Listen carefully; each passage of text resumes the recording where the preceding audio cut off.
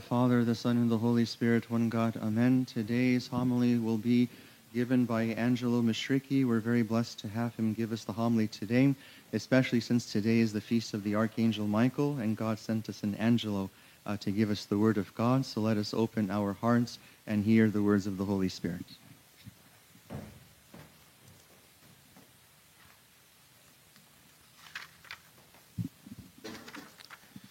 The Father, the Son, and the Holy Spirit, one God, amen.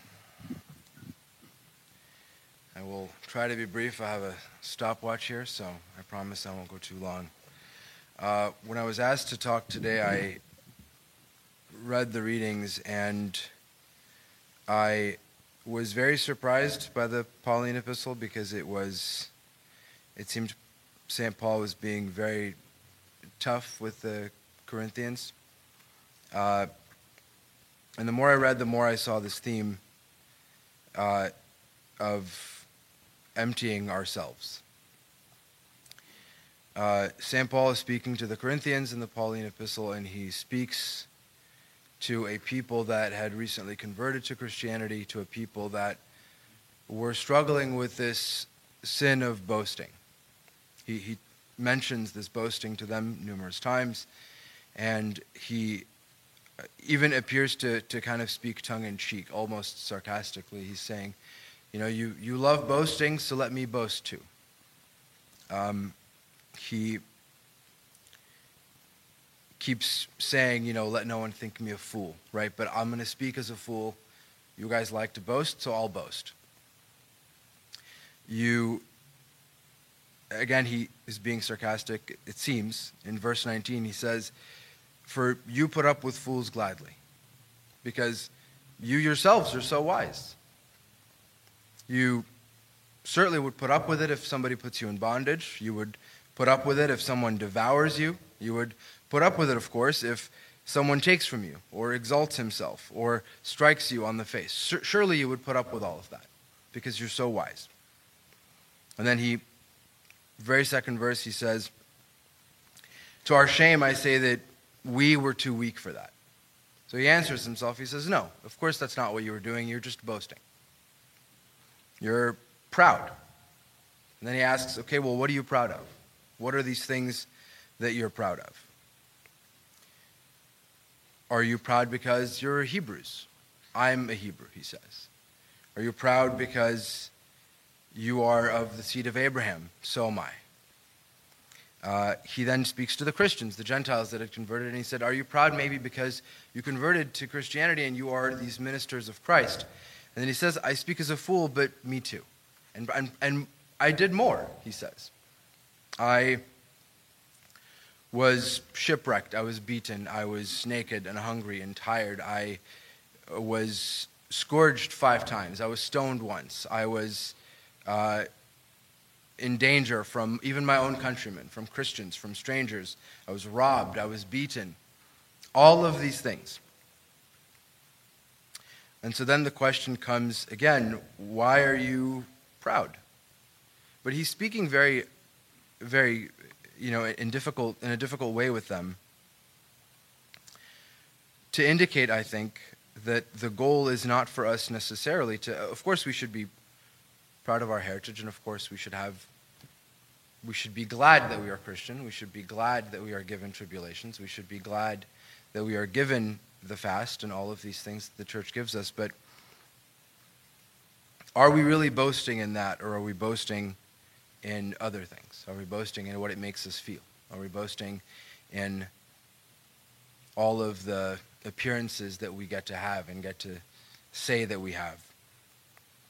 But it's a call, I think, to empty ourselves from these passions, from not just boasting, but anger, a laziness, lust, all of the things that bind us up in our hearts. All of the gifts even that we have aren't our gifts. They're nothing that we came up with or nothing that we created, but they were given to us.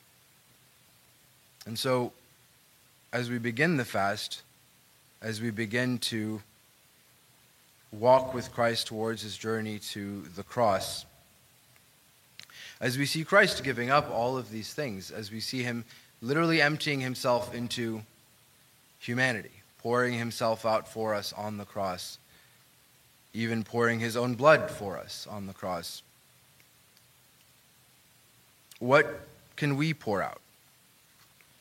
In the Catholic epistle, when St. Peter speaks about, that line of things, right? If you have faith, and add to your faith virtue, and to your virtue knowledge, and so on, add all of these things. In the very beginning, though, before all of that, he says, as his divine grace has given to us all of these things that pertain to life and godliness through the knowledge of him who called us by glory and virtue. He predicates it with the identity of Christ. So yes, we add to our faith virtue, and yes, we add to our virtue knowledge. And we add to our virtues all of these other virtues, but it starts with Christ. It starts with having our identity in Christ. And as we get closer to the gospel, we see this theme more apparent. We see this theme of emptying ourselves become more apparent. In Acts, Paul himself shows us this example. He goes to the other disciples, and this is the first council that's mentioned when more people had converted to Christianity, and the question was whether or not these people needed to convert to Judaism first and then convert to Christianity.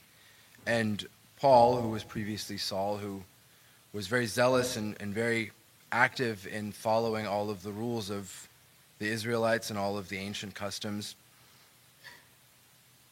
is now going to these disciples and saying, no, that we don't need to follow all of these ancient rules. This person who watched as St. Stephen was stoned, who persecuted Christians himself because they weren't following the ancient customs, is now going to all of the disciples and saying, you don't need to follow the ancient customs. And they listen and they say, okay, we get it, but now that we get it, you have to follow some ancient customs. We have to do this vow, and the Nazirite vow is a very old tradition to commemorate a vow or an oath to God. So they say, okay, well, listen, we're going to do what you said. We don't need to follow these vows, but you and these 4 other people, you go follow these vows. And he does. He doesn't even think about it. He could have argued. He could have said, that's literally what we just talked about. I don't have to do that. The old ways are done. That's why Christ was here. That's why Christ died. But he doesn't. He doesn't argue. There's no mention of this being a difficult conversation at all. He just obeys. And so we see in the Pauline epistle to the Corinthians, he's asking us to empty ourselves of the passions. In the Catholic epistle, St. Peter is asking us to empty ourselves of worldly cares, of worldly knowledge, of all of the things that we think we can rely on. And in Acts, we see St. Paul himself emptying himself of even his own identity, his own ego, his own will. We see even in the Pauline epistle when he is chastising the Corinthians, he says, to our shame, I say that we were too weak for that. He's talking about the things they did wrong. He doesn't say to your shame, you were too weak for that. He says to our shame, we were too weak for that.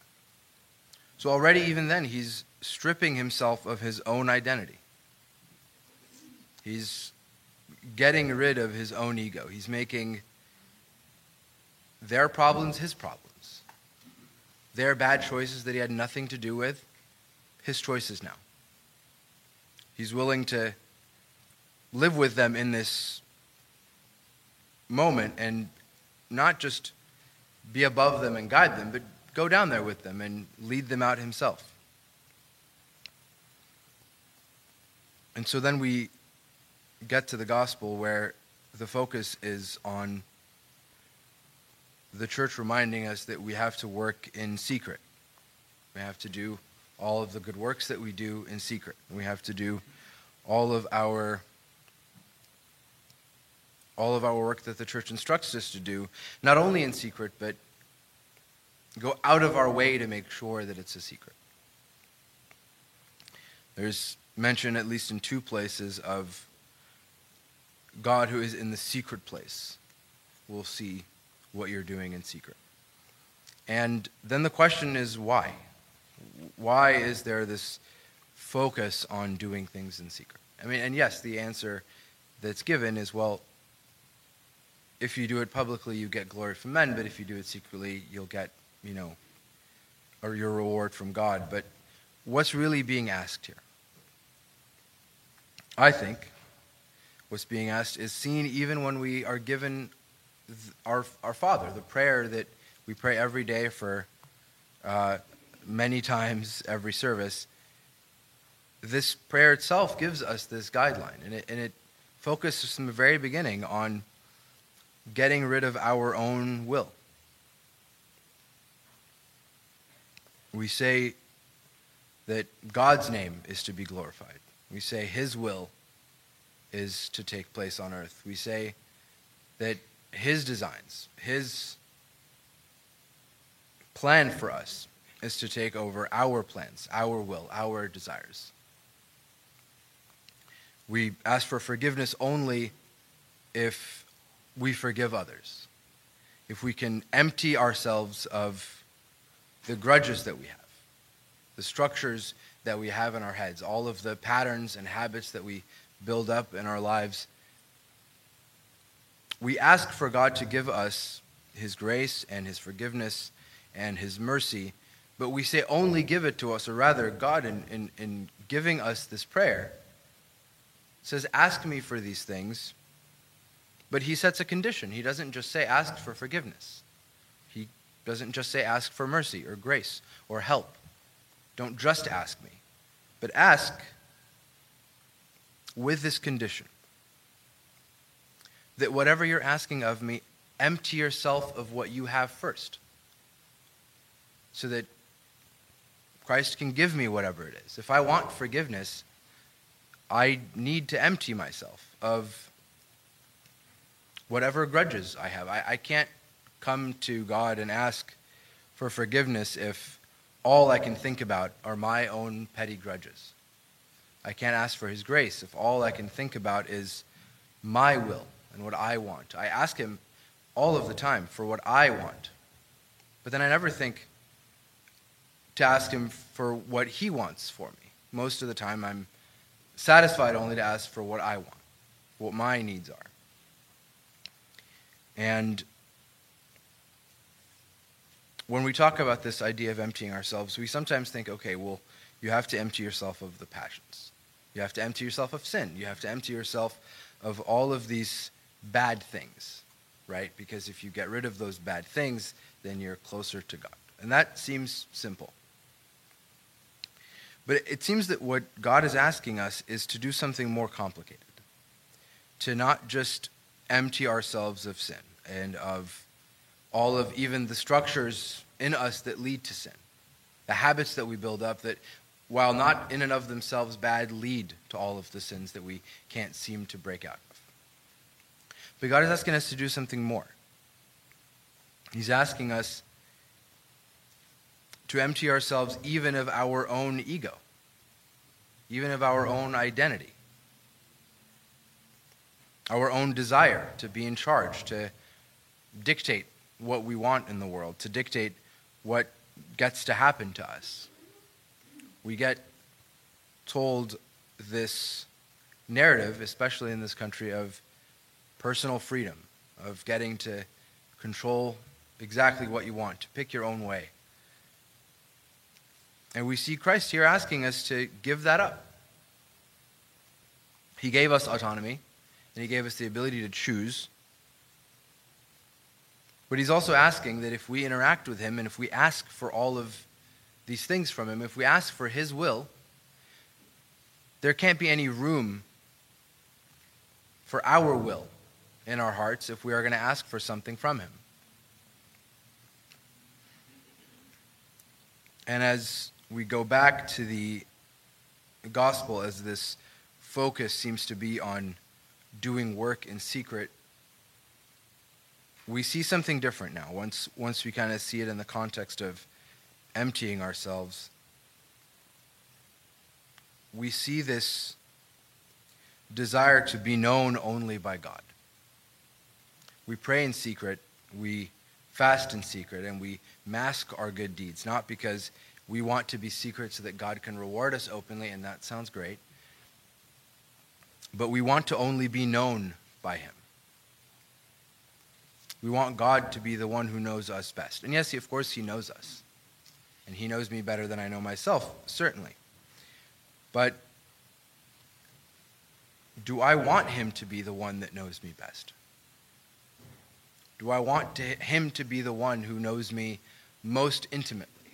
Or am I spending a lot of my time making sure other people in the world know this fact about me or think this way about me? When I pray, am I distracted with all of the things I have to do, or am I focused on being known by God? So as we start the fast, and as we begin to focus on ingredients of food and when we can eat and what we can eat, let's also look at the things that might not be bad, but that we can get rid of, that we can remove, that we can empty from ourselves. And it doesn't have to be anything complicated or big. But if I need to have that coffee in the morning, right? If the day really can't not get started unless I have that coffee, maybe try without it. And it's not that the coffee's important, right? It's that I obviously have a structure in my head. I have a plan. I have a design. I have a routine. I have things that I want. I have things that I get to control. And so maybe I should be better in getting rid of that control. Whatever these things are, even if they are perfectly innocuous, perfectly simple, and have nothing to do with anything wrong. You might say, well, I'm not doing anything wrong. I'm allowed to do these things. Yes, you are. But can you empty yourself of these things? Can you empty yourself of these things so that you can be filled by what God instead has for you?